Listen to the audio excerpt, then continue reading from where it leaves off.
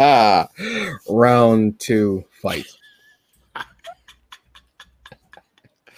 Somebody got an impromptu live of us for 2 seconds. Awesome. Mm-hmm. Congratulations on that, folks. You are the Daily Double winner.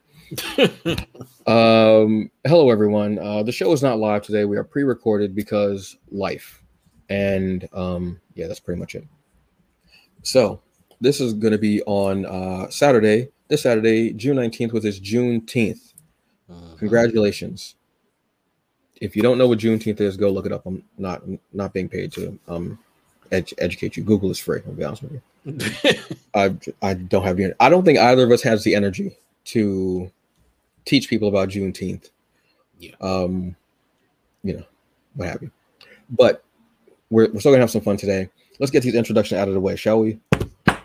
The man across from me, he is the cinema CEO. He is the cinema god.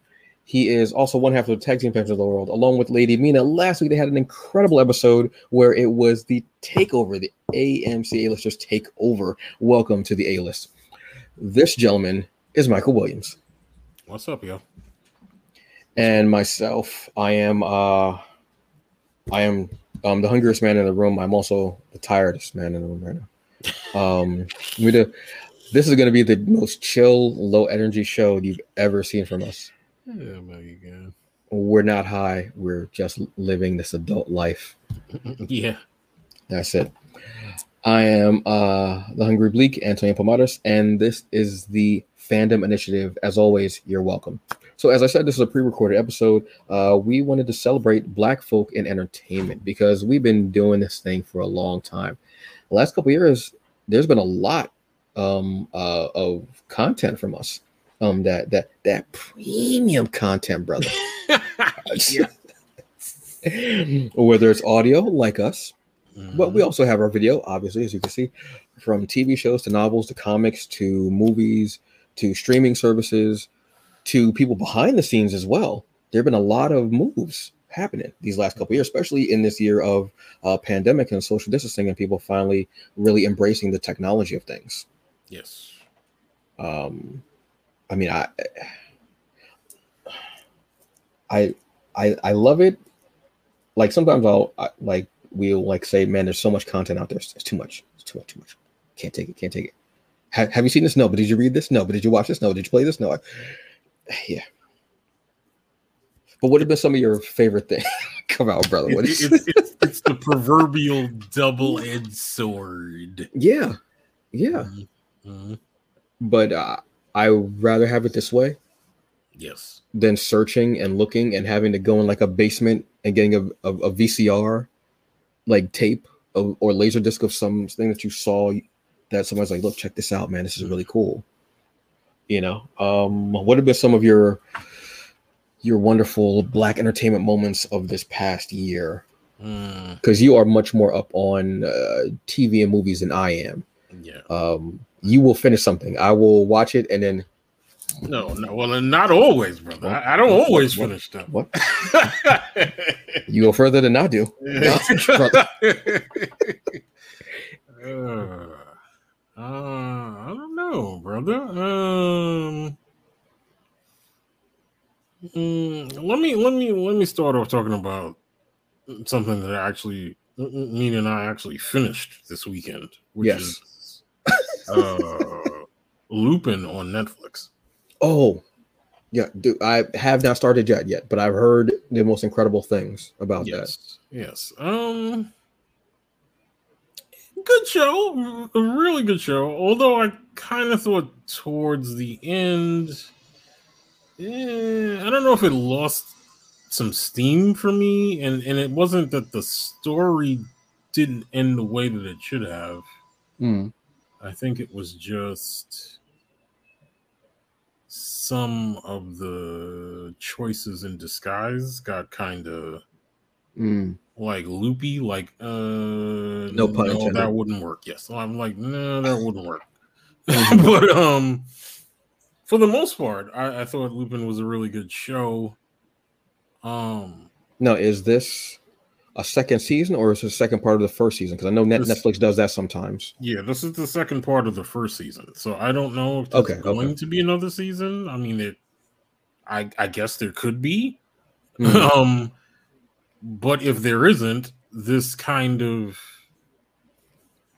ends sort of as a self-contained thing. Oh, okay. You know what I mean? Like, series? Yeah, sort of. Oh, all right. Yeah. I mean, like, they leave it. They give themselves wiggle room to do another season if they want to, but if they choose not to, I don't think you'll feel cheated by watching this entire thing. 10 episodes. All right, cool. Yeah, because I like a limited series, and those have been we've seen more of that being prevalent lately too. Yeah. Like limited series, which again I enjoy because I don't like long ass seasons. So if you give me short season or a limited series run, or a series event or an event series, as a Disney has as a given us that term. Yes, I'm cool for it. And so it's 10 episodes. 10 episodes, yes. All right, cool. Yeah, I've heard so many great things about it, and I know that I think it's somewhat based on the legend of like that thief. So that kind of interests me, and the fact that I've seen him before in something else or a couple other things I want to say. He was the guy from the movie. He played Bishop. Oh, yeah. That very small role that Bishop had in one of those movies where he basically doesn't speak at all. You see him, you know who he is. Yes. But he doesn't speak. I totally forgot that. And all you really see him is fighting sentinels in the background, but yeah. He was also in that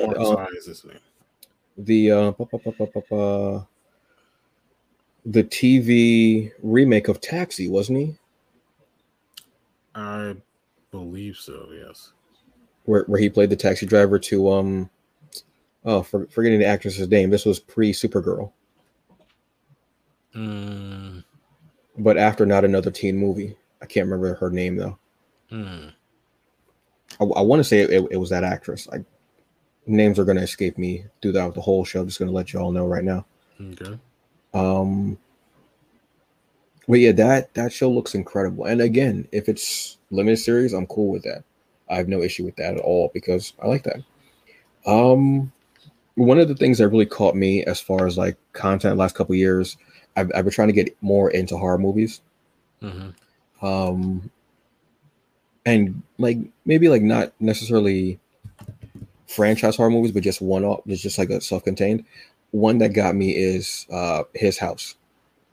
Yes, I still need to watch that. So that was, see, folks, this is what we're talking about. The hit and the miss, the hit and the miss, the hit and the miss. Like we're all like we're both working on two opposite sides of the same fandom. It was just so, it just. I loved it because it legitimately, in the first 5 minutes, it legitimately gave me a scare. I was watching it about 11 o'clock at night, totally dark, no lights, blinds closed, everything like dark. Only light was from the TV and from my phone. Within the first 5 minutes, I said, "Nope, okay, turn this off. Watch something else. Nope, we're gonna watch this in the light of day," because it was something that caught me so off guard. But it was so beautifully well done. And two people who later on ended up getting really, really great choice roles in other projects, and an actor that we know very much from a blue box that goes around time and space. We in this movie we get Wunmi. I want to make sure I'm pronouncing her name properly because she is so awesome, and we're getting more of her in Loki, which is awesome. Yeah. Wunmi Mosaku. We're getting her in this. She's just, oh my god! After Lovecraft Country, it blew. I love the fact that Lovecraft Country propelled her out there more, and just. It's usually the opposite, which is funny. It's usually like something like Loki. It's usually a Disney movie will usually propel you or rejuvenate your career and bring you back. Robert Downey Jr. We saw this. Not that he was out, but he wasn't there. Yeah. And then all of a sudden he came back. But this movie is just amazing. I'm trying to look up the actor's name, who was also in the movie, because it just hits for me. It's just it was hope I'm pronouncing his name correctly. Sope Dirisu, who later on ended up being cast in AMC's Gangs of London. Yes. Which was out of nowhere. That show is just... Yeah, I have one episode left to watch, and that's the finale. We can talk about that too, because his role in there is just awesome. And the way it's, as Amina says, the most violent show she's ever seen on TV. Oh, but the violence came out of nowhere, though, didn't it? It was everything was chill, and all of a sudden that bar, I was like, wait, what? But I had forgotten that the dude who did the Raid and the Raid 2 had a hand in this, and you can see that style in the fighting, which is beautiful. I love it. But his house also stars Matt Smith, who is most widely known as the Doctor. He's number 11. Actually, number 12, if you know, the War Doctor. But that movie was so great. It's about these two African refugees who end up getting a house in London. Or maybe I should say England. So I'm not sure about geography. I'm going to be honest with you. I'll say England. And they start seeing specters and ghosts around the house, and you're not sure if it's them having these delusions, or if it's actually haunted, or if it's maybe the guy who got them the house, who was played by Matt Smith. There's a twist at the end that you almost see coming, but you don't, and then it drops, and you're like, oh my God. I love this because it wasn't... Let me say this the proper way. Let me make sure that this isn't taken in the wrong way. It was a supernatural horror thriller where the evil, the big bad, was not something white based. It wasn't based on whiteness. Okay. A lot of times, even when the villain, the antagonist, the big bad in a movie or series is white, it almost still makes this project that is predominantly Black or people of color, it makes it still white centric. Where it was about our culture, our mythology, our roots. So that's why I love this even more. It wasn't the fact that at the end it was like, some white woman or white man going, we almost got them. Maybe the next family will be like, no, it wasn't that. It takes twists and turns. It's almost like two separate movies in a sense too, because you see his perspective and her perspective.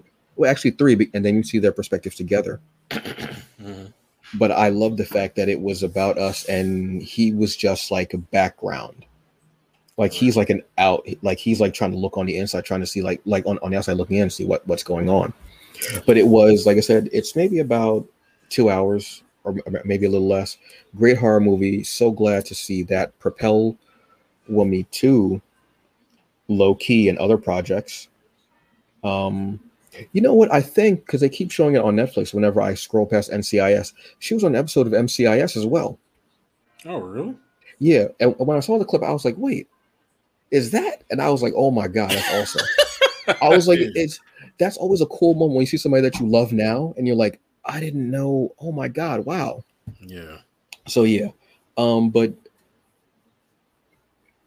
yeah, Gangs of London, which is beautifully done, shot. Mina's not wrong. Mina's definitely not wrong. But yeah, that show is great because it shows Gangs of London, which is the name of the show. But it also has a varied cast, a realistic cast, a diverse cast, an inclusive cast, where you'll have families from all over the world that are, part of the London crime scene and working together, and you're getting all shades, all colors, accents. It's beautiful. and you get our lead. Yeah, man. Yeah. Shout out to Robert Jeffrey for I forgot if it was on Facebook or it was in a chat where he was like, "Yo, this show is crazy," and I was like, "All right, man, let me get this AMC Plus for free real quick." I was like, "Let me see what Robert talked about." I watched it and I was like, "Dude, yes." Thoughts, concerns, quandaries. How high was that bar tab after my man was done? Yeah. It's a really good show.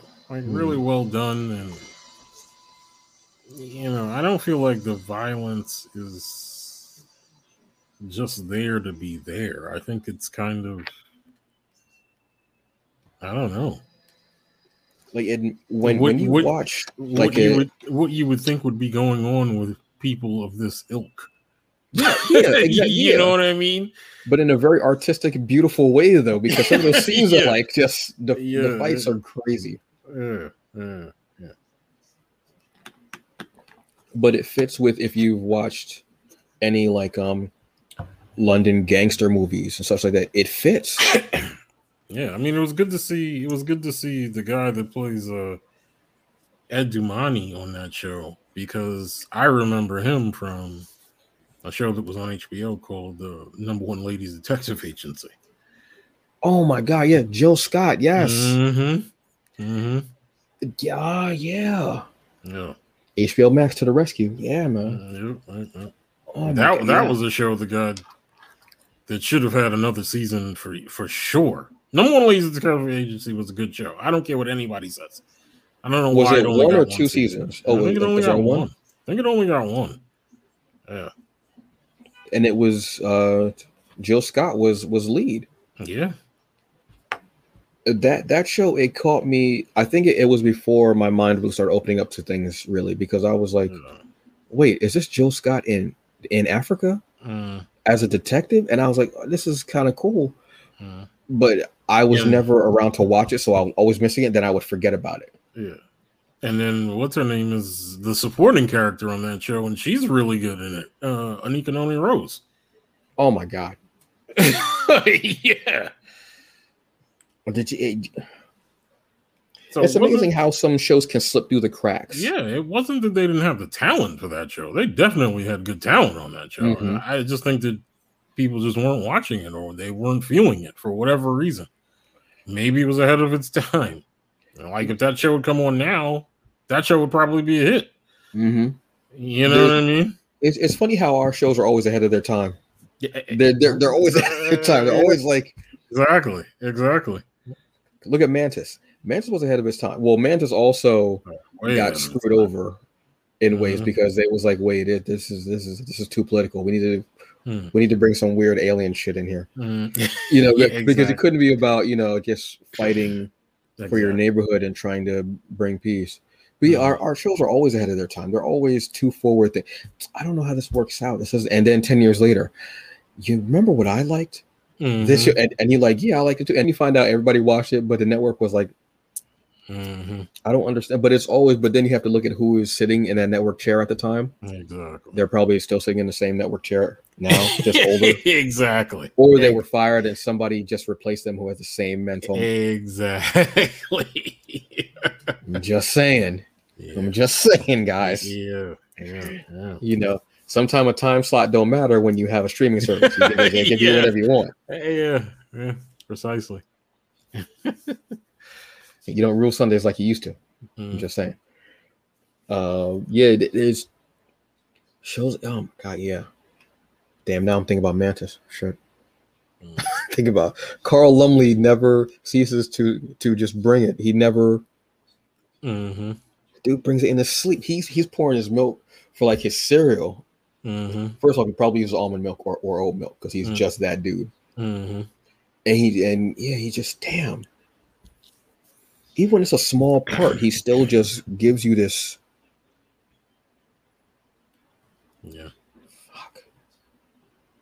Need to give him more. Just the dude is just there. Yeah. But yeah, still talking about because I want to ask you about an episode of that. Did you said you have one episode left of Gangs of London? Yeah, the last episode for the first season. Yeah. There's a scene where it's a long take in the dining room when someone's been shot. I watched that scene about 10 times because it was so long. It was done so well. It shows everybody's perspective, everything. I was like, oh my! And I wish I had been in like the room when it was shot. No pun intended. Because I was like I honestly got chills. I'm like, how cool was it at the end of that take when they were all like, we got it, nailed it, done. Yeah. That's a wrap. But again, it's such a different scene because you go from that bar scene where that fight is just out of nowhere. I was like, what the I just wanted a blue moon. I didn't know all this was going to happen. I came in, I just came for a blue moon. I know all this was going to happen.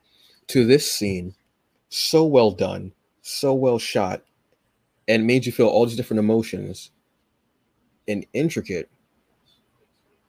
But the show goes all over with it. Revenge, and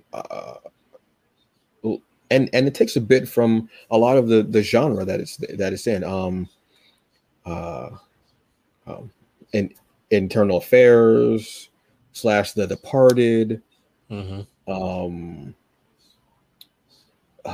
Layer Cake,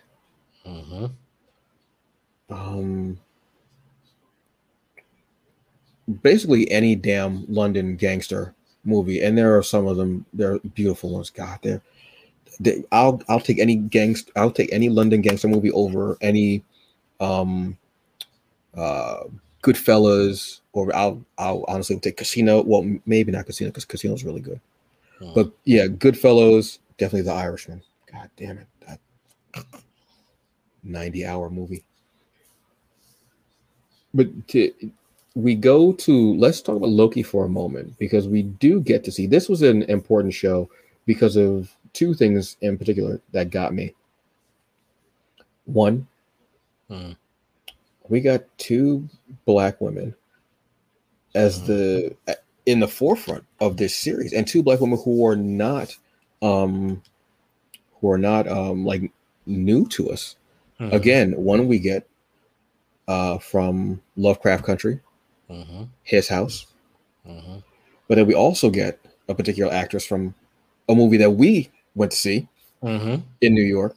Yes, which I've seen it like 10 times still. I'm gonna be honest with you. Just fucking love that movie because it's just a different take on the actress. Let me make sure I'm saying her name properly because I love her name and it's awesome.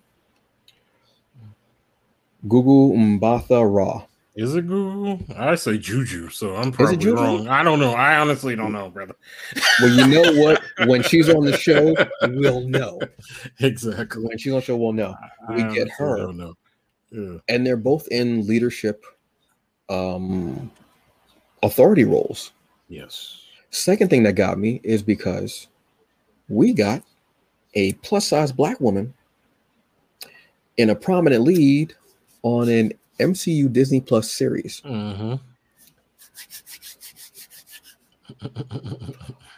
Okay, yeah. Tom Hiddleston, great, obviously. Luke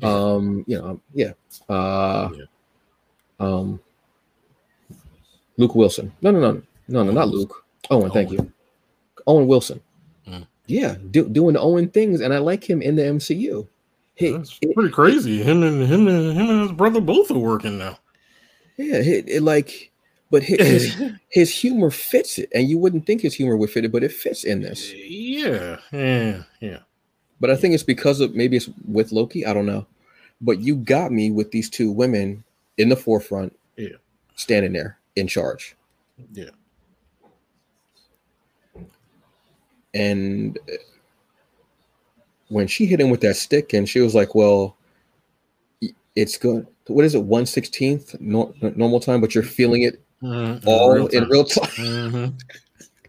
And the way his face was moving, I was like, "Yeah, run it. Give me some more of this." Loki stay getting done. He stayed getting done. Ooh. She rocked him with that stick hard. I know. She took him like. I know. she cracked him.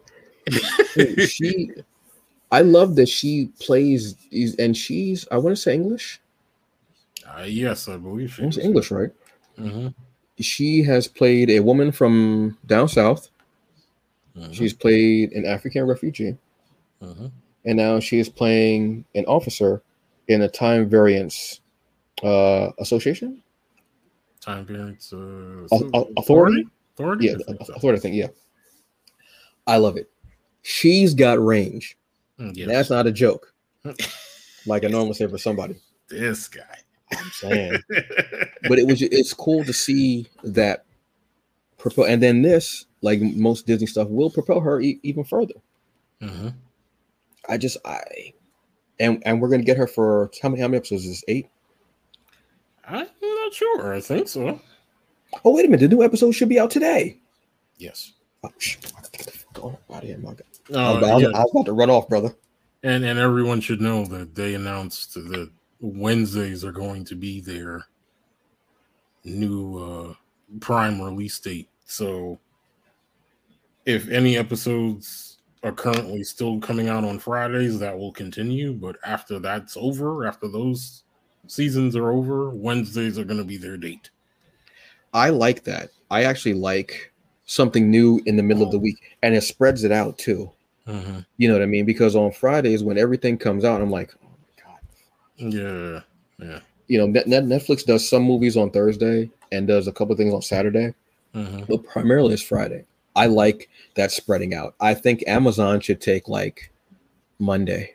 I know that seems like a word, but just take a different day. Just do it because it works out for them. Mm-hmm. It works out for us. Mm-hmm. You know what I mean? It's good because we're still going to end up watching it later on anyway. Yeah. But I like that Wednesday is the day. It's different. It's there. Mm-hmm. I'm all for it. You know, this is the first thing that they've done this on a Wednesday, correct? Is locally? Yes. Everything else is on Fridays for their movies. Well, series. Yeah, series, but I don't know. No. Are all their movies for Friday the ones that have like premiere access and then come out after the premiere access? For the most part, yeah. They were? All right. I honestly didn't even know how that math worked out. But I don't know if you know, I'm going to go way back because the hell, we talking about stuff that we love. So we're talking about black folks entertaining us. I don't know if you ever knew about this show. It's a show called Desmond's. I vaguely remember. On like the BBC in like maybe like the early mid 2000s, I want to say. Mm-hmm. Because I used to watch it on BBC America. It was a sitcom about a barbershop. Okay. And it was a West Indian family on the barbershop. It was a father, a mother. I think there was a son and a daughter. I know they have multiple children. And it was just like, you know, sitcom stuff. You know what I mean? But it was so... First of all, it was set in a barbershop, which we didn't get that unless we saw Barbershop or Barbershop 2 or Barbershop 3 or Barbershop on Showtime.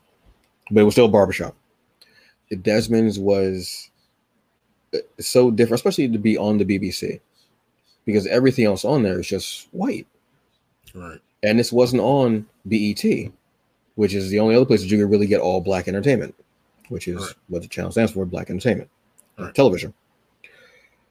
But to see this West Indian family, and they were all like different shades. The father was light skinned, the mother was darker skinned. And to see them interacting and them traversing life in their neighborhood in England and owning a business, and the hijinks that would ensue, obviously, because again, it's a sitcom. And they had a friend that was the father's best friend. They've been friends for decades. And his name was Pork Pie. Not making that up. That's not a joke. I want to say that was a nickname, hoping that was a nickname. God forbid, if your parents named you Pork Pie, I don't know why they did that to you. I think you can maybe catch it on YouTube. You can maybe catch it on like another BBC channel that we don't get here in the States, possibly. I actually want to check Amazon too, because there was another show that came up that people have been talking about lately called Time Wasters. Yeah, I saw people posting about that show. That looks like my next binge. It looks ridiculous. Black people that go back in time, which we normally say we will not do, but I think it's by accident, and the time machine gets broken. So they're in I think it's first they go to 1920s. Then I think the second season they're stuck in the 1950s. But this is also from London. I want to say England. Yeah, that looks like it's going to be my next one. It's a group of musicians who travel back in time by accident, and then they have to live there.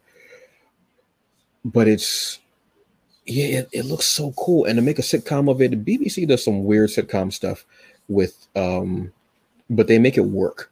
They got some random ass sitcoms. Like, they're bringing sitcoms back that America should not try to, because America just does crap sitcoms with laugh tracks. Yeah. But yeah, this show was so different. Again, West Indian, and the way they would, and when you would hear the accent, if you like, again, being here in New Jersey, but having ties to New York, and most likely in New York, when you hear your parents or grandparents or what have you, you know the accent. Right. You don't say vegetable, you say vegetable. Yes. Bro. Yeah. You know, I said vegetable for probably the first 7 years of my life until a teacher was like, "Oh, it's vegetable," and I was like, "What?" It's vegetable, because every time I heard vegetable was from my father. My mother, I think my mother would only say would say corn or carrot, like would actually say what the vegetable was. So I would go to school and I would always say vegetable. I'm in school just rocking the patois, getting out. Vegetable, yes, vegetable. And it was just beautiful. So yeah, that to me is a pick. If you can find it, watch Desmond's. Then watch Time Wasters afterwards, because I want to check that out. So yeah, Desmond's is a definite. I think it was 3 seasons and there was an end to it. Like, you got an end, and then Pork Pie had a spinoff, which I think was 1 or 2 seasons. I can't really remember. It wasn't as grabbing as Desmond's was, you know. All right. What about you, brother? What you got that black people been entertaining you with for years? Because we've been doing a damn thing. Years. Centuries, actually, if you want to get down with it. not going to go that route though. Oh man.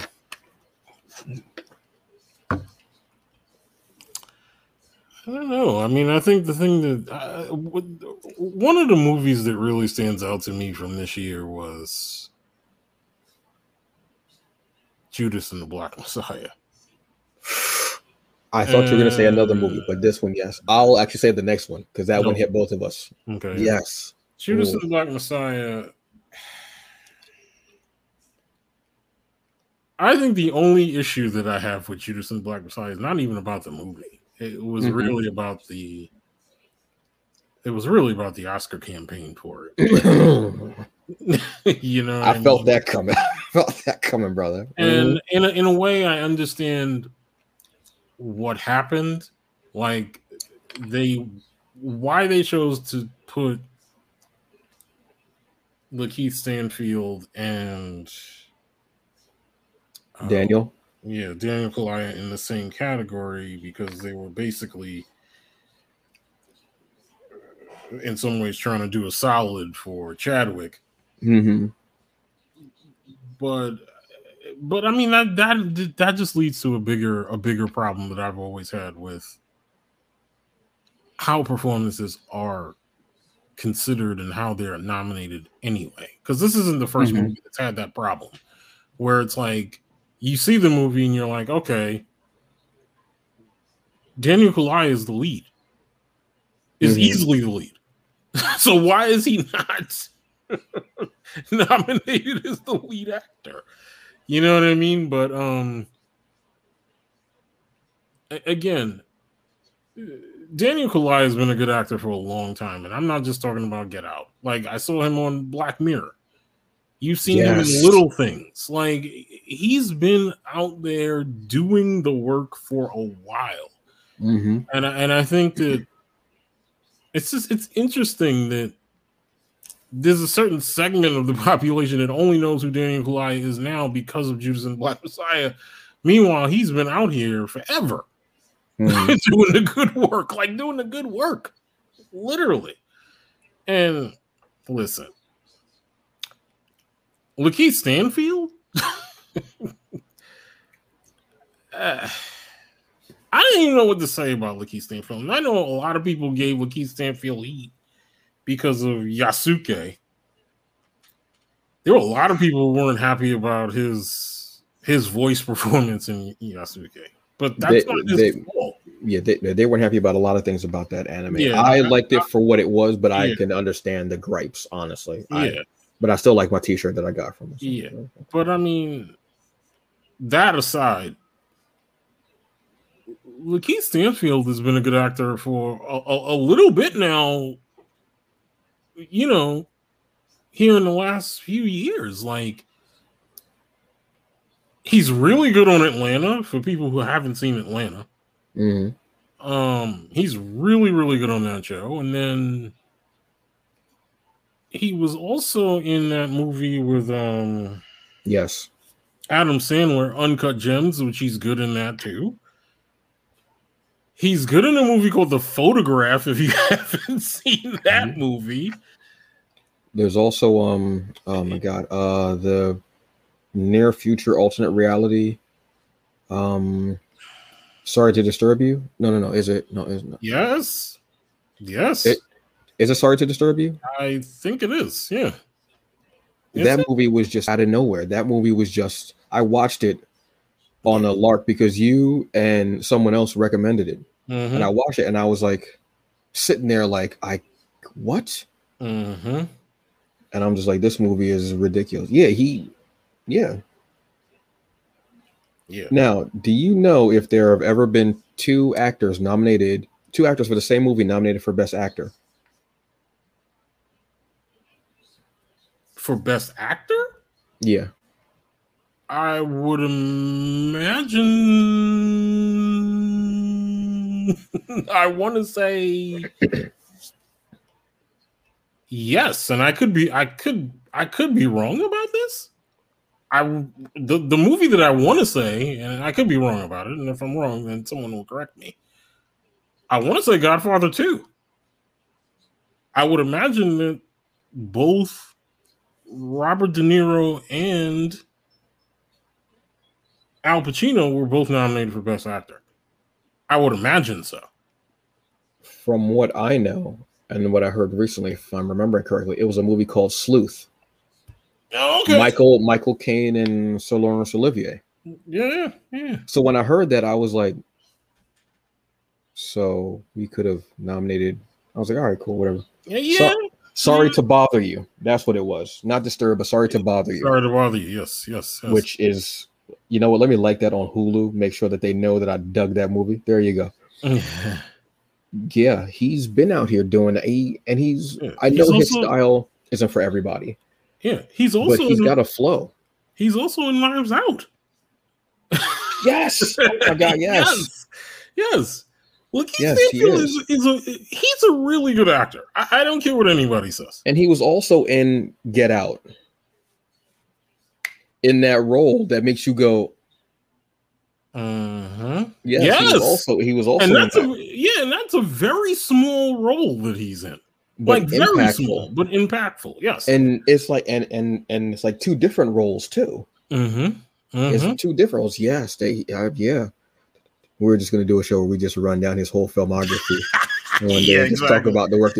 But he's one of them cats that been, but he really didn't come up to prominence until like Atlanta.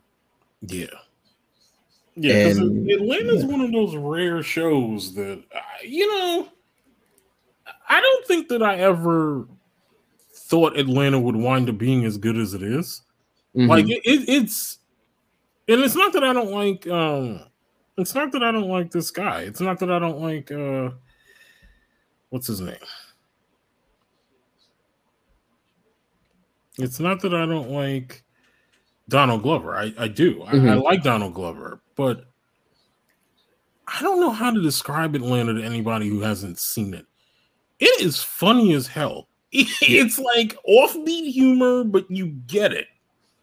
But right? you have to get it. That's the thing. Exactly. And I know that sounds weird, but you know what I'm saying when I say you have to get it. Yes. Because it's random humor, but it's like it's just. I still remember the end. I still haven't seen like the second season. I'll be honest with you, but I still remember the end of the first season. Yeah. And I was like, shit. I was like, what? Because you get these random humor stuff that's happening. It's funny. Then you get this soul hitting end. Mm-hmm. But then you go, that's why. But then I was thinking, is that even illegal? Is that even legal? Yeah. Can you even do that? But but aside from that, yeah, it's and it's rare that you get a show, especially even a show that's about us. Mm-hmm. Right? It's rare that you get a show where you have that much talent all in one self-contained sort of story. Like Brian Tyree Henry, like he's Stanfield, Zazie Beetz. It's like, and these are all people who've done big things on the outside. Like it's just it's crazy to me. Mm-hmm. You know what I mean? Like, I listen. Listen. Sometimes it just takes a project to bring the right people together. Yeah. And they each play that intricate role, mm-hmm. and it just it just makes sense. It all locks together. You know what I mean? Mm-hmm. Sometimes you can mash a cast together, and yeah, it works out. It's good, what have you. Yeah. But you don't get that certain chemistry, that certain magic, that certain. You got to get it. Yeah. You know what I mean? That's it. And Zazie, I think this is my introduction to Zazie. Mm-hmm. And I was like, oh, where has she been all these? Why? Hollywood, why have you not? Yeah. Incredible. Yeah. Are you serious? And it seems like, because you can catch Sorry to Bother You, Atlanta, I believe Deadpool 2 also, which is Zazie Beetz as Domino, incredible, are all on Hulu. Yes. So for only $5, you can watch all this stuff. If you get the bundle, you get Hulu, you get Disney Plus, and you get ESPN. I think it's like $7. More like $13, bro. Oh, $13 now? Oh well, you mean if you have that bundle? If you get the whole bundle, yeah. No, or as part of Hulu. Yeah, no. If you got the whole bundle with Disney Plus, Hulu, and then you get ESPN was part of it, there's like a bundle where it's like I think $7 or something like that. Is it? It may have gone up, or they may not have it anymore. But I know they had it when it first came out. They had the bundle going. Yeah, they still have the bundle, but it's probably a little more expensive now, probably. Yeah, but yeah, I mean, it's amazing. For me, since we're going to stick on Hulu a little bit, the United States versus Billie Holiday. That's where I thought you were going, but you went somewhere deeper. So I said, okay, let me parry that and go with this one. Yeah, but I also had a problem with that movie too. Almost not being recognized at all. Should have been. It was I remember hearing about it. Yes. Like on Hulu, and then from a couple of people online. But I thought it was going to be like, just one of those, just was like those streaming movies that that gets no play. And I remember watching it. I was so into it, I didn't wait to turn on my TV. Yeah, I watched it on my tablet, and I didn't move. And which obviously you don't want to watch on your TV. I was watching on my tablet, and I was like, shh. I didn't want to break away from it. It was that, and I remember texting you afterwards and going, "This, brother, what the fuck?" Yeah. Andra Day, Trevante Rhodes. Yes. It just this movie, and this is directed by Lee Daniels. Yes. The story of Billie Holiday and her song "Strange Fruit," and how they would not get off her back about this song, and she would sing it just to spite them at a certain point, and it documents her drug use and loves of her life, excuse me, and her being bisexual, and her illness. Andra Day, who I was not familiar with, she's a singer, correct? Singer, yes. I was not, because I'm still listening to Rick James, y'all. Don't listen to me for nothing. I'm still listening to Super Freak and shit. And I'm watching this and I'm like, this is so, ooh. And then to not really hear about it with Oscars and stuff like that. Yeah, I mean, she was nominated, but I would make the argument that she is the best actress of this past Oscar. Yeah. Because she never acted prior to doing this. In fact, the role was something that she almost kind of told Lee Daniels no. Yeah. Like she wasn't confident that she would be able to kind of pull it off because that's not what she does. She doesn't act. You know what I mean? And he somehow talked her into it. And a lot of the things that she did for this role are things that really are kind of dangerous to someone who's never really done it. Like, she basically took up smoking, took up drinking, lost an insane amount of weight for the role. It's such a raw and channeled performance for somebody who has never done this before. Like, this isn't her wheelhouse. Like, she doesn't know anything about acting. You know what I mean? And looked like she knew everything about acting. Exactly. So what does that tell you? Exactly. So for her to not win was kind of a travesty. It really kind of was. But okay. So but if you guys haven't seen that movie, you should, because it's not performances aside and directing aside, it's topical. Like how things really kind of haven't changed. They're still exactly almost the same now as they were then. Yeah, it hit, like, that's what it was. It hit so hard. It not just her life and what she was doing, but what they were doing to her. Yeah. And my man he was just so angry. I was like, why is he so pressed? Why? Yeah. Why? They would stand in the venue and just wait for her and just be standing there like, if you sing that song, I swear. You know how your mama get the tight mouth, like,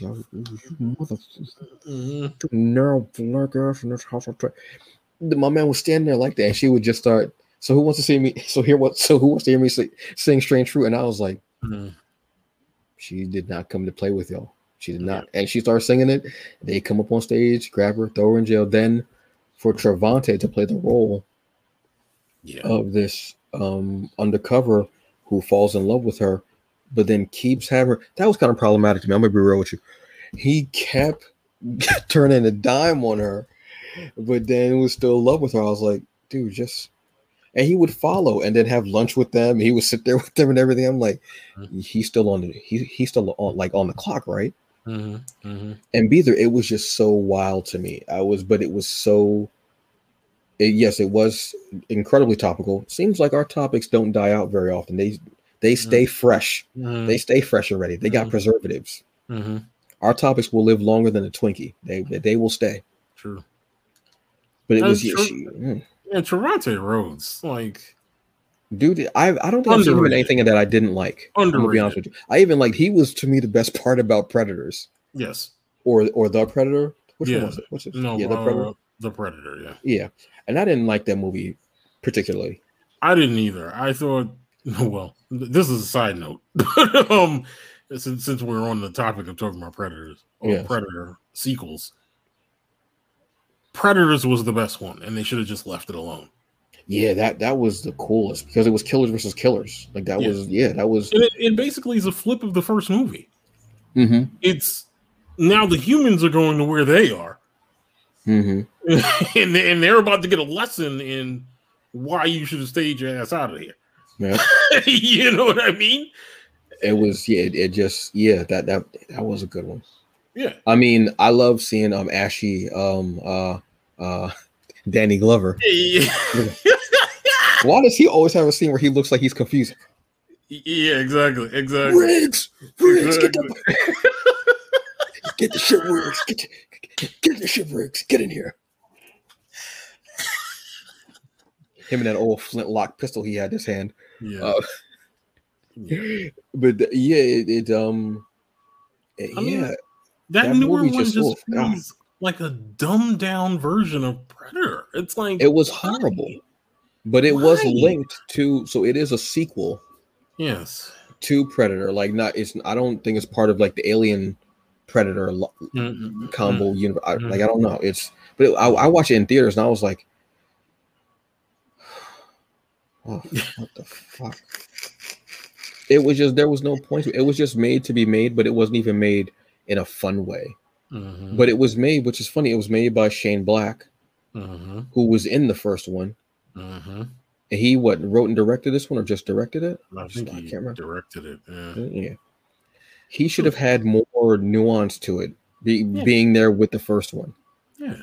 But the second one was actually cool. Excuse me, Predators was actually cool. Yeah. I saw that about 3 times when I was in the hospital because they kept showing it on Sci-Fi. Sci-Fi will run a movie into the goddamn ground. Absolutely. They really will. That damn time you think you're living in is actually just another night they were showing the same damn movie. You know what? On that note, let's talk about like some black heroes that you didn't think were going to be the heroes in movies. I'm going to bring up 2 right now that I think were cool. One is Sanaa Lathan in Aliens vs. Predator, the first one. Did not know that she was going to be the lead because we had not gotten a black woman in a modern sci-fi survival horror movie lead like that. I was like, and when she lived, I was in the theater. I was clapping, and that was my. I think that was my introduction to Sanaa Lathan. No, Blade was. Okay, yeah. Blade was. Yeah. But seeing Sanaa, I was like, we ain't gonna clap for this sister. We ain't gonna. And then when she got the scar and she was a part of like their clan, I was like, let me see more of her roles in this. I want to see what happens to her character after that. They didn't, obviously. Went with the boring ass way of Alien vs. Predator Requiem, which who gave a rat's ass after seeing Sanaa Lathan go toe to toe with aliens and predators. And then we've got the people under the stairs. And what's his name?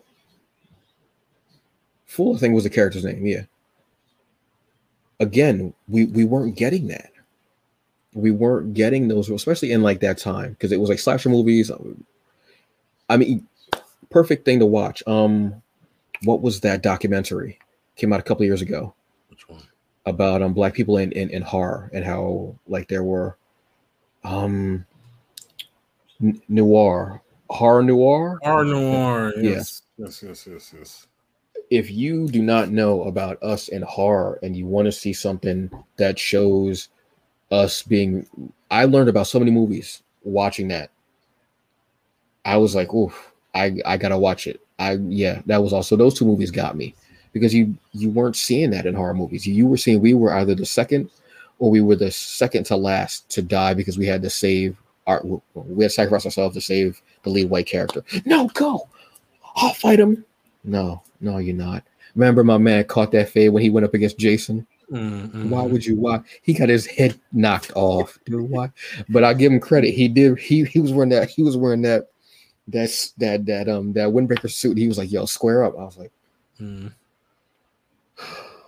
"Is this what we're doing right now? This is it. He was about to die. Here we go." But yeah, those are movies I wasn't expecting it, and you got it, and I was happy because we lived. Also, what the hell was that shark movie with LL Cool J where he was where he survived? Deep Blue Sea. Yes, thank you. Keep it moving, my head is like a shark's fin. Keep it moving, my head is like a shark's fin. The movie was better than the song, but the song stays in my head for some reason. I don't know why. Who else you got, sir? Who else has made an impression on you? These incredible black entertainers and creators and content providers. Let's see. Well, I gotta bring this guy up because this possibly connects to a show we're presently watching on Disney Plus. I gotta talk about Jonathan Majors, who just kind of there's just something about him and another one who blew up. Yeah, there's something about him in the roles that he portrays that is like, I gotta I gotta watch it. Like, I gotta watch what he's doing and you know what his next move is. Like, it's interesting because I used to talk about, because for people who don't know, Denzel Washington is probably one of my favorite actors of all time. And it's because he has this rare ability to lift the content around him. Right? Like, no, yes. And the movie, listen, the movie could be awful. And I've seen movies he's been in that wind up being awful. Heart Condition. Heart Condition. But he elevated it. He did. You're not lying. Yeah, it's rare. Like, I don't know very many actors that are able to do that. Like, he is the draw. It's not necessarily the movie that's the draw. It's him that's the draw. You know, so I'm sure there are plenty of movies in the late 90s, early 2000s that, because they got Denzel in it, helped them a lot. Because they were probably movies that people wouldn't have seen. You know what I mean? And but you trust him. Exactly. Even in a bad movie, you still trust him. Exactly. So I used to think to myself, there'll never be another Denzel Washington. Like, there just isn't. Like, no one has that kind of draw and that kind of bankability and talent, right? Because when you think about Denzel, you think about he came from TV. Like, he was on a show called St. Elsewhere, and that was my reason to watch St. Elsewhere every week. Yeah, just because Denzel Washington was on it. You know, he was the one that would get not just, you know, audience in general, but black audiences. Yeah, because you felt him, right? But now, when I look at it, I feel like his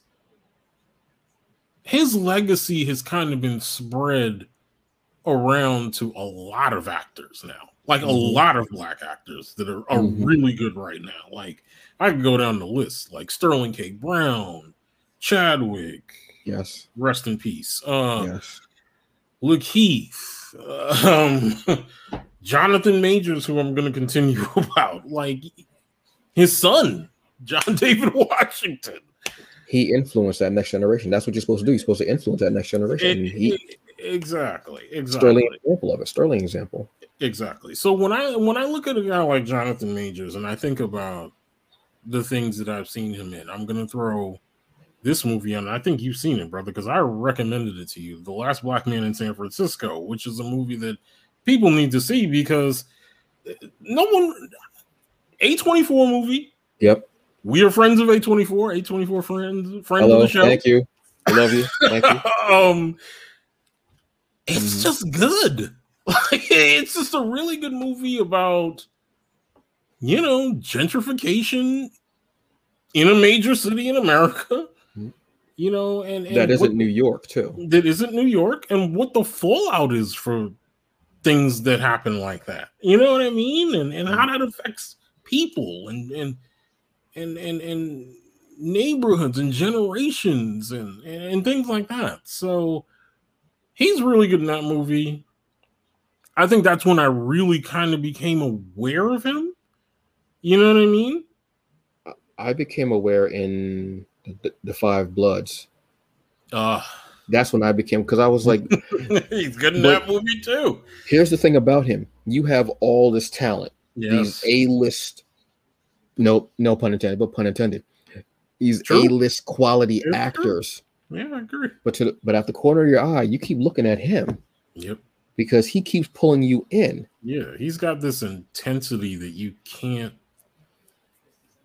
really. And that's an intense ass movie in those scenes. Like, it's intense towards the end. Yeah, but he pulls you into that. He's got this thing that you can't teach. You either have it or you don't. Mm-hmm. You know what I mean? No. Yeah, I mean, Five Bloods. And then when we talk about a show that that basically just kind of changes the landscape of sci-fi horror when we talk about a show like Lovecraft Country. Yeah. Which is not just, I mean, it's not just about him. Like, he's a major part of it, but it's not just about him. Like, everyone on that show, black characters are heroes in some way, shape, or form throughout the run of that show. And villains. And villains, yes, that too. And but they're also complicated, because a hero and a villain, I mean, they're all complicated. They all have their gray areas, and at a certain point, you actually see that his character is problematic and says something incredibly hateful to his father. And that was one when I started going, maybe he's not the one. Yes. But that's a show that everyone uplifts. Yes. Not that it was bad. It wasn't bad. Mm-hmm. But everyone uplifts and makes it, because you could have had a flat cast and it would have been like, yeah. But everybody, that deserves a rewatch. I'm gonna be honest with you. Yeah. And then when we talk about this, I mean, this, you know, you and I, brother, we talk about sometimes you have to, in casting, especially for a genre piece that people love and they know, sometimes you have to do inspired casting. It just has to be, because it can't just be the general, yeah, this will work type thing. It has to be something that's just so out of the box that it makes a whole lot of sense. Like when we first heard about this guy being cast as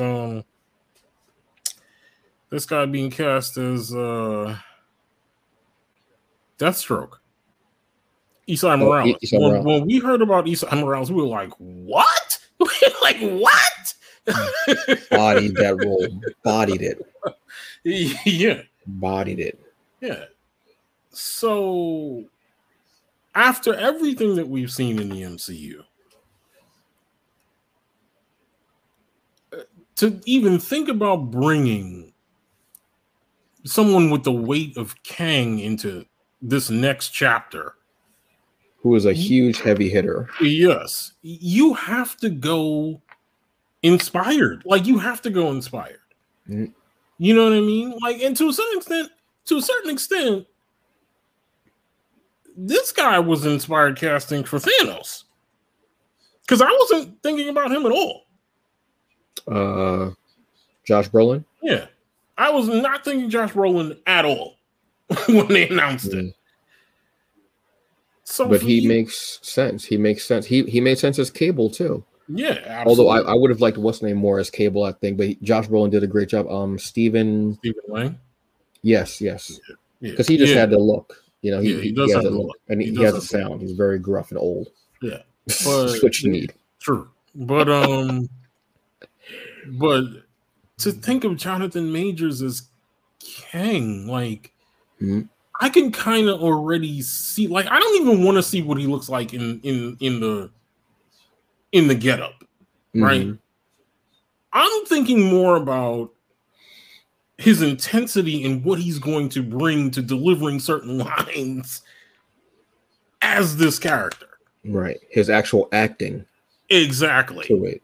Because that's what you have to base it on, is the acting, and then you go with the suit and the special effects. But your base has to be that acting. You have to be able to bring that character to life. Exactly. And when I hear you, I have to go, like, my eyes can be closed. When I hear you, I have to go, oh, oof. Right. And that's just inspired casting to me. Like, super inspired casting. And he's, I mean, like, again, and it's going to be that kind of, it's going to be like that double propel. Yeah. To be propelled from Lovecraft Country to the MCU, then the MCU just propels you even more. Yeah. And what other projects are we going to have out there for? Like, that's just cool to me. I love seeing that this show that you know, black people were like, yo, this is going to be hot. Yeah, just check this out, whatever. Then it became this phenomenon. And it was the first, and I'm hoping it was the first of like these limited series because we only needed one season. No. Watchmen was more of that. Because HBO has like a love of it now, and I love it. That's all we need sometimes. Just that one season. It's fine. Especially with the streaming service, you can just do that one season. That's fine. Yeah, and I'll say it again because I've said it. I said it in one of our earlier shows and I know a lot of people will think it's about because his last name is Majors. But you remember what I said that day? I was like, yeah, I would not mind him being Steve Austin in a limited series of the $6 Million Man. Yeah, I think it would be just so inspired to have it be played by him, kind of with the with the overtones of how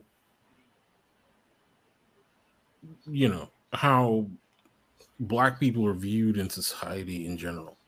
Like I think it would really bring something to it that I don't think has ever really been there. You could bring some definite layers to it. You could definitely bring layers to that and have it be a social commentary as well as a sci-fi action or whatever genre that you want to put into it. You definitely could do that because I think, to how you're seen in America, to be seen as a weapon, to be broken, then the government rebuilds you. You owe them now. You're their property. Technically, you know what I mean? Having to do that. And if you don't do what we say, then we can shut, your body down. There's a lot of layers that they can go with there. Yeah. I would definitely like to see that. You got to get the right director for that too. You got to get somebody who can give. I don't know who I would get for that. I don't. Yeah, that's hard. I don't know.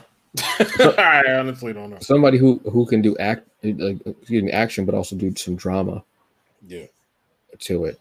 I'm gonna go with because this movie hits me because of Regina King and her directorial debut, One Night in Miami. Regina, I've said it numerous times. Come through. Come through. Come through. We have the technology. we have your just. I'll look there. There's the invite button right there. I hit the button, email, etc. It'd be great. This movie was just beautiful. This is the movie of 4 iconic Black stars. Not even, I can't even say stars because stars even like diminishes it.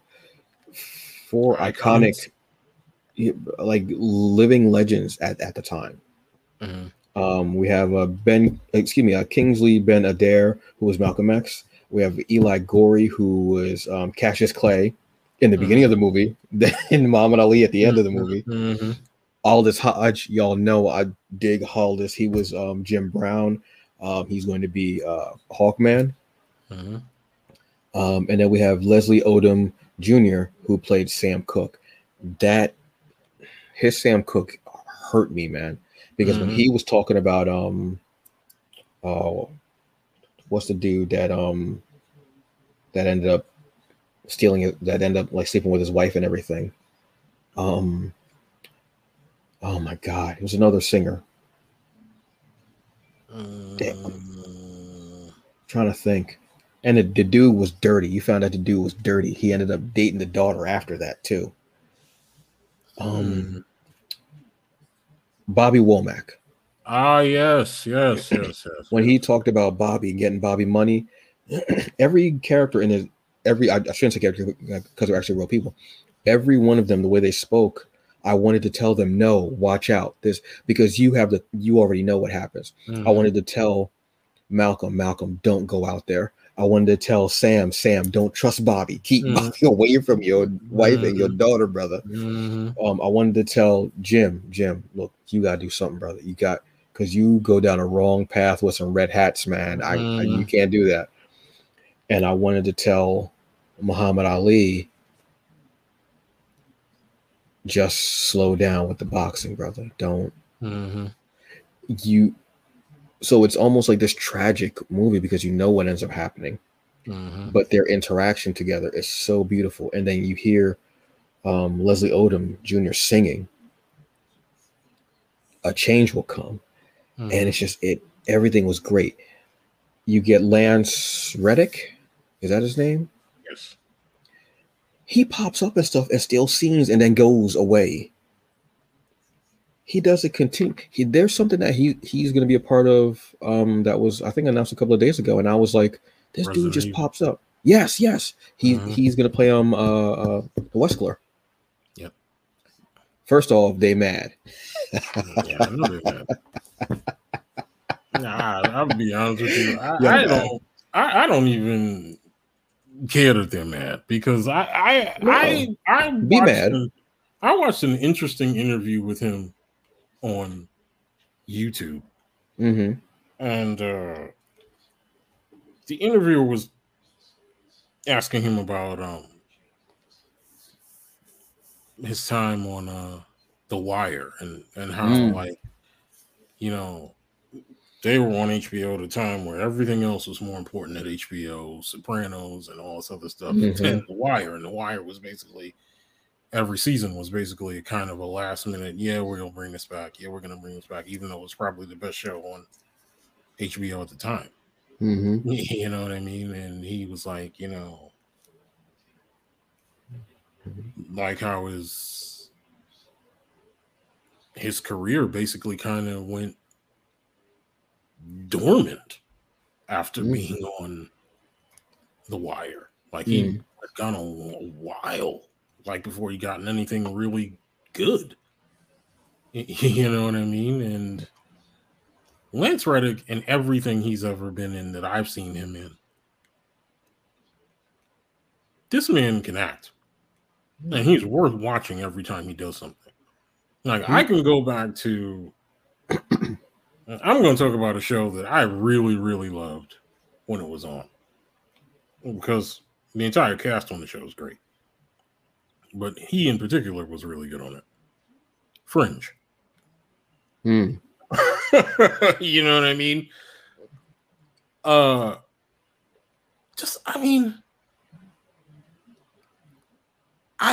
When I think of Lance Reddick, not only do I think of The Wire, I think of Fringe, I think of even his role in John Wick. Yeah. And people will say it's a very small role, but I almost feel like it's an important role in John Wick. It could have been just one movie. It could have been in just one movie, and it could have been a throwaway character.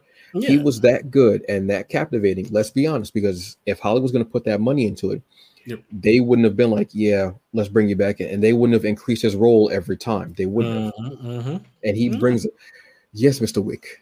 Yes. Your room is yes. Yes. Every movie he's in. Yeah. And I prayed he didn't die in John. Oh, I was like, oh, you better not kill.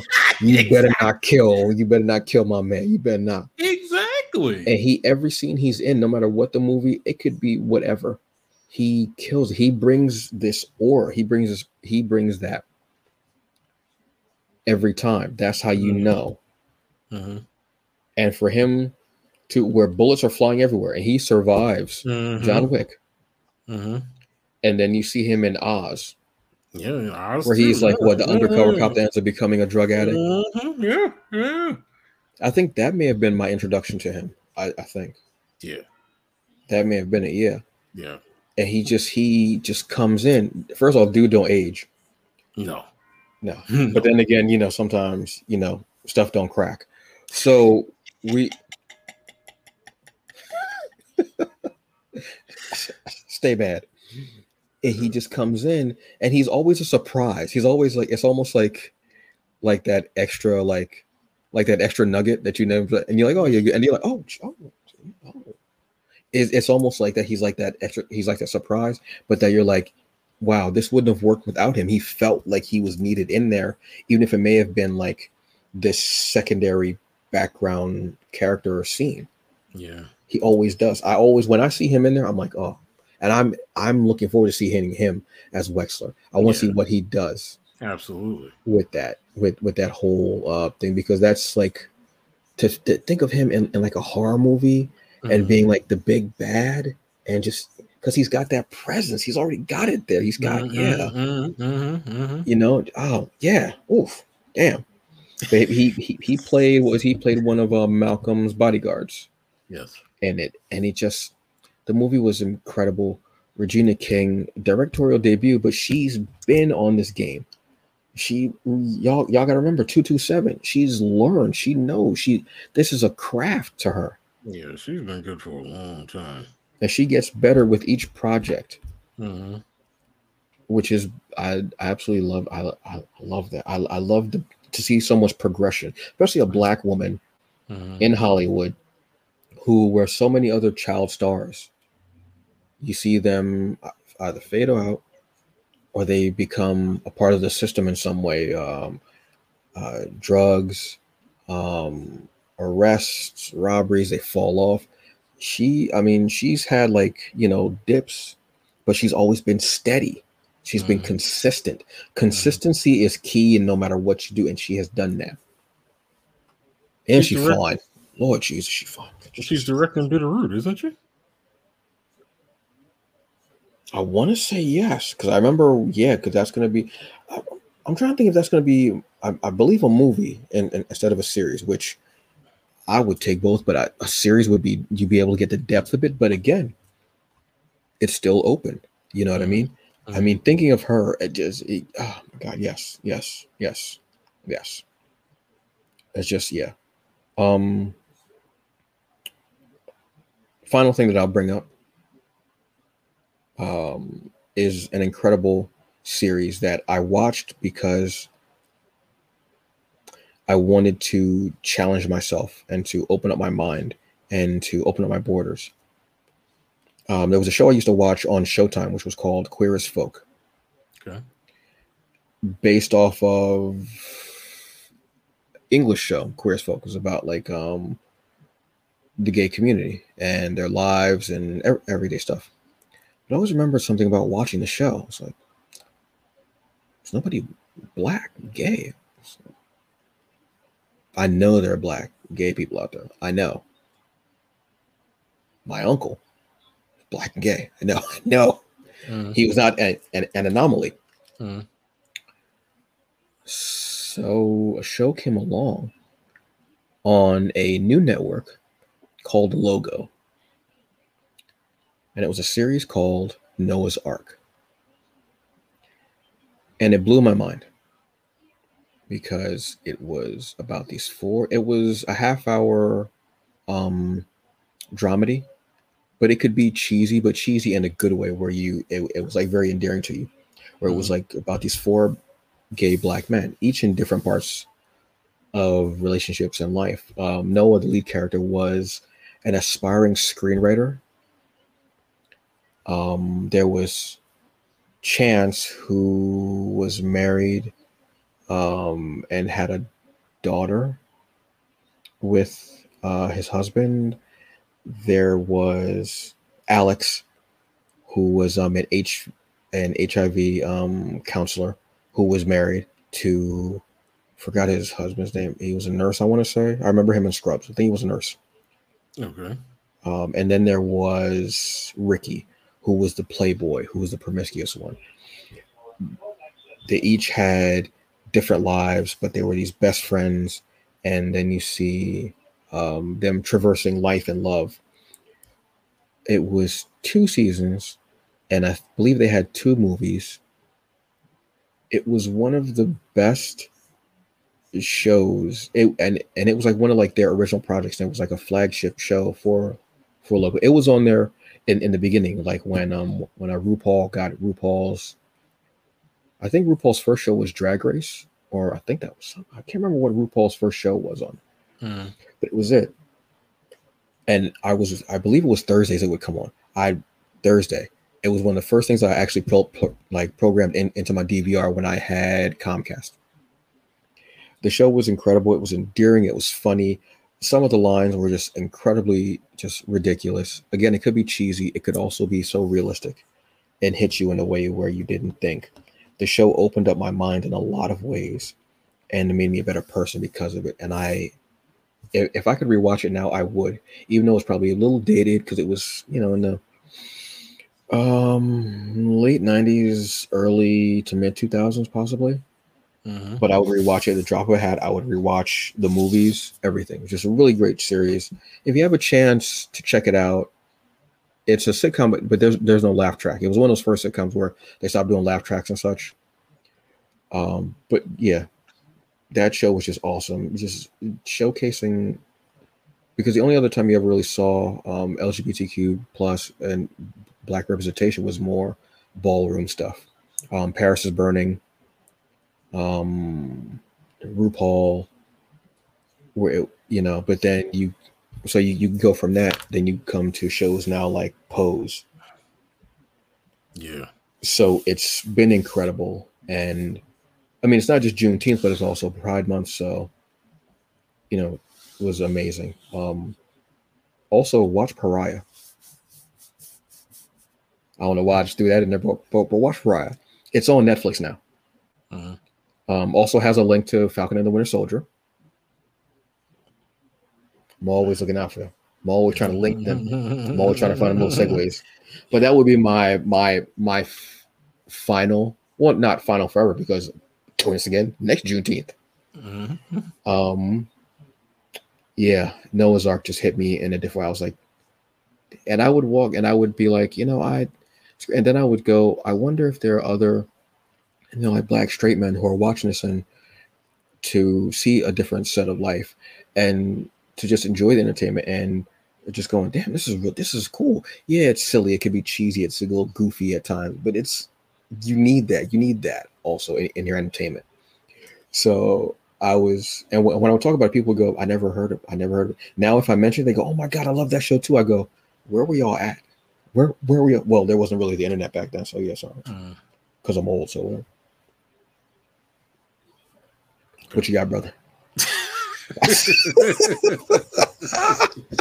The one I'm going to talk about involved in one of the most infamous Oscar moments of all time, but deservedly so, because it clearly was the best picture of 2016. Made me aware of a brilliant director that I had to make this brother across from me aware of. Movie I want to talk about is a movie called Moonlight.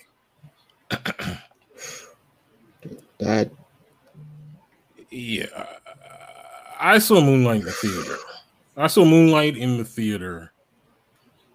And I remember watching the whole thing, and then at the very end of it, I couldn't.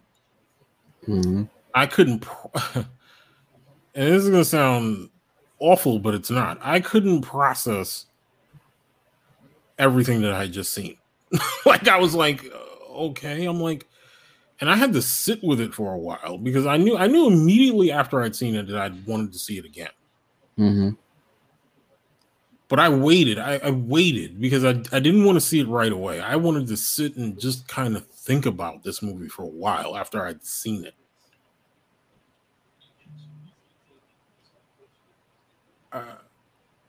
This is one of the most beautifully shot films I've ever seen. Mm-hmm. Yes. And it's also one of the most brilliantly acted movies that I've ever seen. It's also gotten Mahershala Ali his very first Oscar, and it made. I feel like this movie, even though he had been out there for a while, I'd seen him in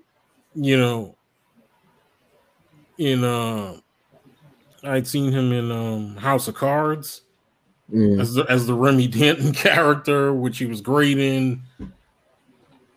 I felt like this movie kind of made him aware to everyone, and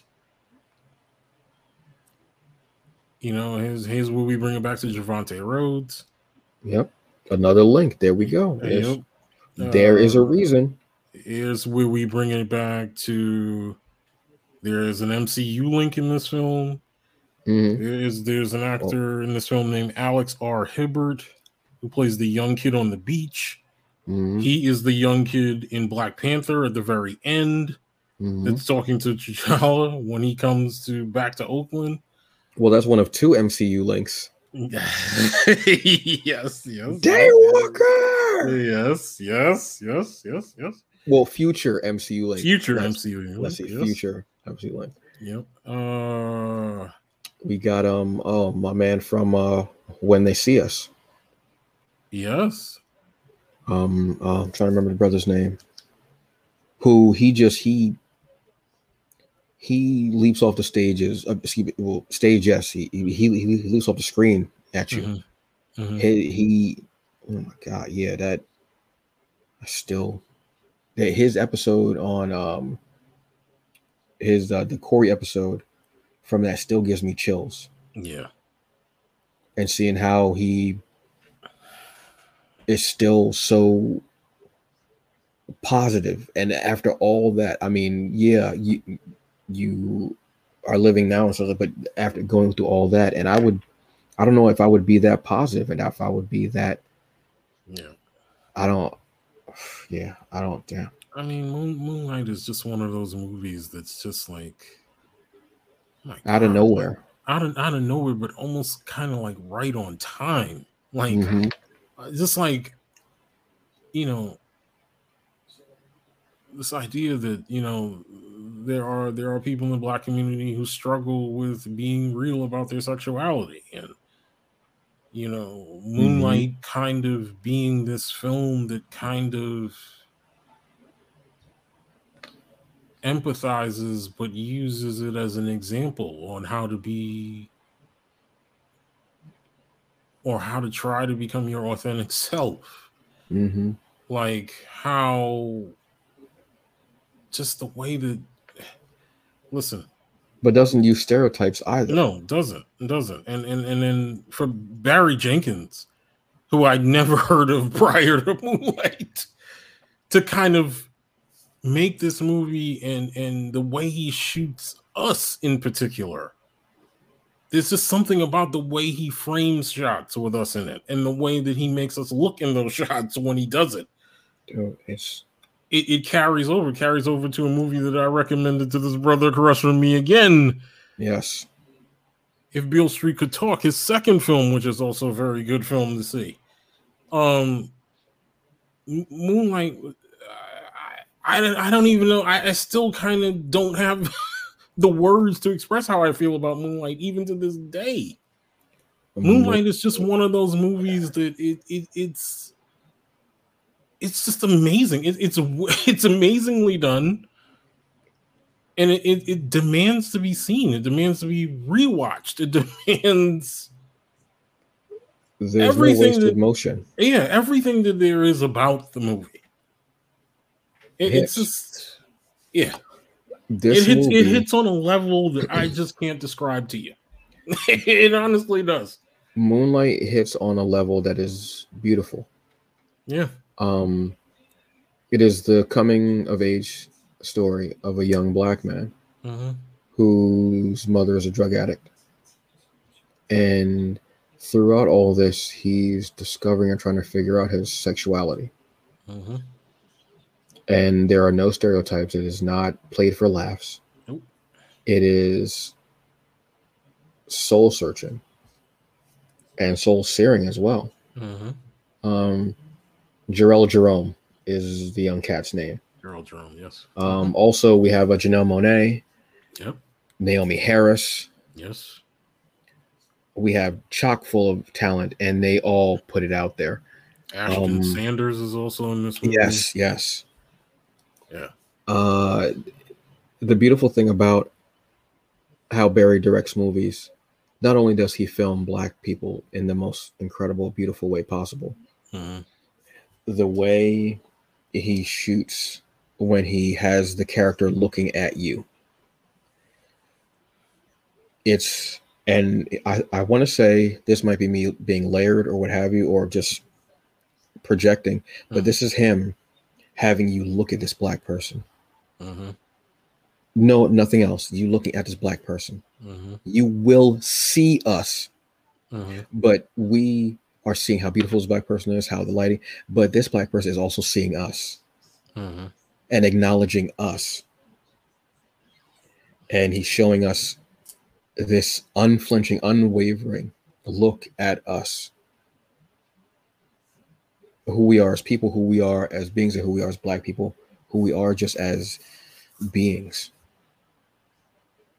It's this incredible way of shooting. I've noticed it with his movies, and the way it'll usually be in a restaurant or whatever. They're sitting at a table and looking across from each other, and it's so well done, so beautiful, so candid. Yeah, there's an intimacy about the way he shoots these movies that is just. That's the word. Thank you. Just stunning, like stunning in the way that it looks. It's just like, and it's stunning and so different to be seen in such a way that is stunning. Yeah. And to approach this topic in this beautiful way, in this way of seeing both the yin and the yang of being accepted and not being accepted, but then turns out you are end up being accepted because that person does feel the same way. Years later, they find out. Yeah. And the tender sexuality spark on the beach. It's just, there's these moments and you're watching it and you're like, and then I love this with his movies too. They just end. Yeah. But the story's still going, but the movie just ends because that's the reality of life. And you don't get a resolution maybe to things, or you might get a hint of a resolution. Like at the end of Moonlight, you do get a hint of a resolution. Then it ends. Beale Street, you get no resolution. It's just, well, and in a way, I guess you do because it just ends. Which his movies point out how life can be, where this part, it's going to keep going. The movie can't show your entire life and what you're doing in every day. It's going to show this part. This is the part that defined you, or that made you the person that you are, what have you, or that helped, or is one of the moments that is part of your definition, that in part defines you, not your whole defining moment. And it's just, yeah. I don't believe Moonlight is on Netflix anymore. I think it's on, I don't know if it's back on Amazon. I'm not sure. But I know it's not on Netflix anymore. Yeah. Which it should still be on there. I don't understand why it's not, but Harry. It's wow.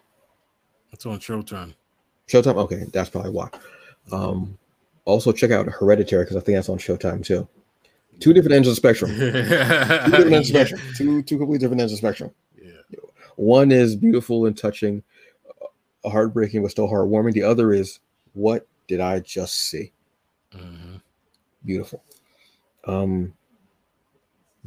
Okay, so I need like a month to go back and rewatch the stuff that we've talked about. But for real, that's the thing. It's beautiful, man. And there are so many more other. I didn't even get into comics, folks. Yeah, there's a lot we left out. There are so. I mean, I can show you right here. This is a comic you should definitely be reading. Philadelphia, horror. Philadelphia, obviously, because Philadelphia. Vampires, urban horror, black people fighting vampires. Beautiful. There's so much out there. But you know what? Follow us on IG. Follow us on the gram. I don't know. Are the kids still saying the gram? Are they still saying that? Yeah. Or Insta, whatever. Oh, Insta? I'm not saying Insta. That does not right all. I'm gonna keep saying the gram. On FB, there's so many beautiful things that we're putting out there to let you guys know. Hey, if you haven't watched this, watch this. This hits. There's so many things out there, and so many movies, series, novels, music. Good God, two people. I mean, look at Jesus, Megan Thee Stallion and Lizzo. If you're not listening to them, not that I'm listening to everything they are, but I love them because they are They are unabashed. They are free. They are black. They are rich, and they are doing what they want. And they couldn't give a damn whether you like it or not. And I love that about these two black women. And that's the whole purpose of Juneteenth, is free. And, you know, supporting each other and the love and, you know, just being there and just running it. That's what, you know, that's it. Juneteenth, be free, love. Y'all lucky I'm not out on the patio doing this and like cooking something on the grill.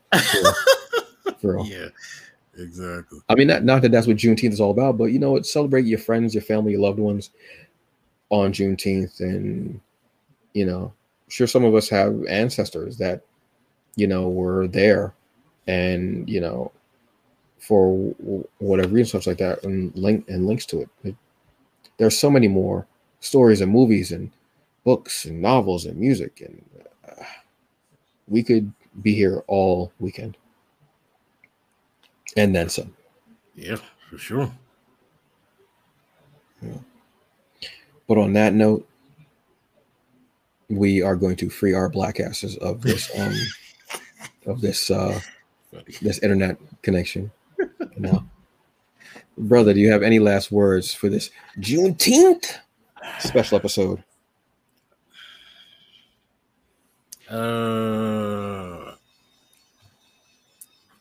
Okay, House, don't go half-ass.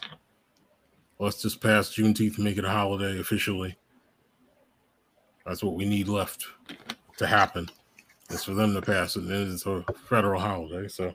Yeah, I would like to get paid on that holiday because there's another holiday that we have that people just act like, look, which holiday do you want? The one where we just chill and hang out and just be cooking out and smoking? Let's be real. Or do you want the holiday where white people are blowing off fingers and hands every damn year? Which one sounds like a better party? Exactly. Firecrackers all damn week for no reason. Exactly. Yeah. Using your stimmy for that fucking fireworks budget. Fuck out of here. Exactly. And continue to be good to each other. Yes. Michael has a great point. Just do it. What's the hold up? Yeah. Stay mad, but you know, just make it a holiday. Yeah. I mean, it would be better. It would be infinitely better if it was, you know, an anti-lynching bill, but I'm not gonna get my hopes up. Well, anyway, they don't want to get rid of their favorite pastime. Exactly. So yeah. Notice I didn't say baseball. There you have it. As we talk about strange fruit. Links. Awesome. Myself, man, love your black ass skin, baby. Love the different shades that we come in, whether it's Smokey Robinson to Michael Blackson. Love every shade and every iteration of it. Love your hair, whether it is bald-headed or whether it is 4C, 2C, high C, I don't care, 7Cs, whatever it is. I dig it all. I love it all. Be unapologetically black. Love your black ass. If the sun is out, go out in that sun. Don't listen to what older folk used to say and say, you better stay out that sun, you're going to get black. I'm black already. The hell you talking about, Grandpa? The fuck out of here. Stop serving food at the cookouts that give you high blood pressure and diabetes.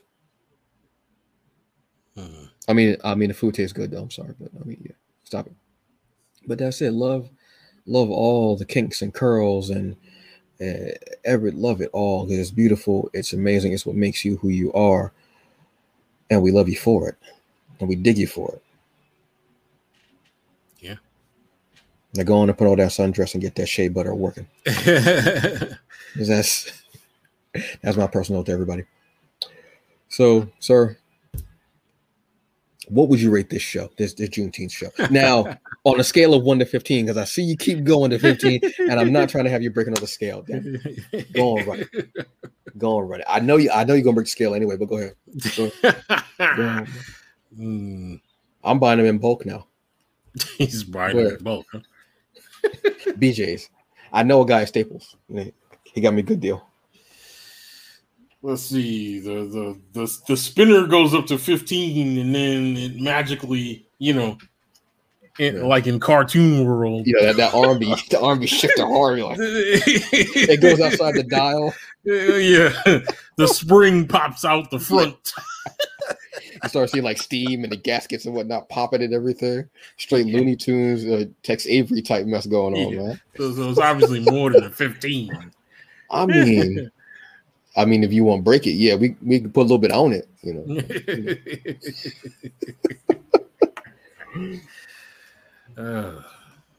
Yeah, brother. Since you're buying them in bulk, why not just put it to 20? Damn, Jesus. I'm buying them in bulk, but I only got 2 left. Damn, brother.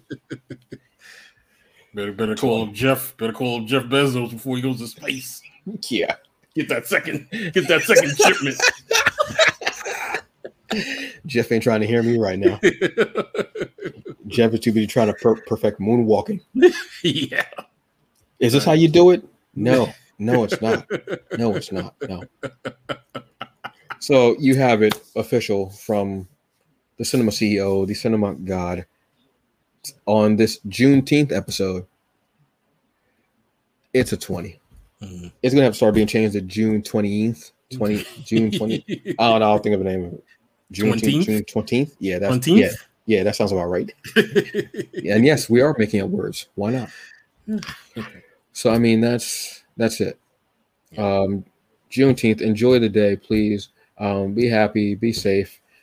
Take care of yourselves, and look out for each other, and just have a good time. Don't start no fights at the cookout. Okay. Yeah. And keep that one uncle away from everybody. Y'all know what uncle I'm talking about. Because that uncle ain't shit. I don't know why y'all still invite him to them damn functions anyway. Exactly. That uncle ain't shit. He should be in jail. Yeah. Thank you once again for sitting here with us, enjoying some good times. We'll be back with the Get Back when we get back to doing what we do with the other stuff, with the things. Yeah. That was cryptic. Made no goddamn sense at all. Yeah. On that note, this has been Michael Williams. Yep. I have been Antonio Pomares. The Hungry Bleak. Yes, he is the Dark Star, Nevermore. That's it, baby. I need to do a hashtag. I need something ridiculous. All the empanadas in the room. Bruh, you don't know how bad I wanted to go to Sophie's when I was in New York on Sunday, but I had no damn time. Put that Impossible Burger on the grill. Bruh. Oh, you know what? I got some Impossible ground beef in there. Bet. I think I got some beans and rice too. Oh, we about to have a fun time now. Yeah, just do the best you can with what you got, because it's all that you get. All right. Wash your hands and lotion. That's it, folks. Yes. Have a good day. Enjoy the rest of it. Be safe, and thank you once again for watching. Absolutely. Thank you. Yep. See y'all later. Peace. Right. No awkward dancing today. We're not doing no awkward dancing with you. You good? You good, Bobby? You good? Nah, me, son.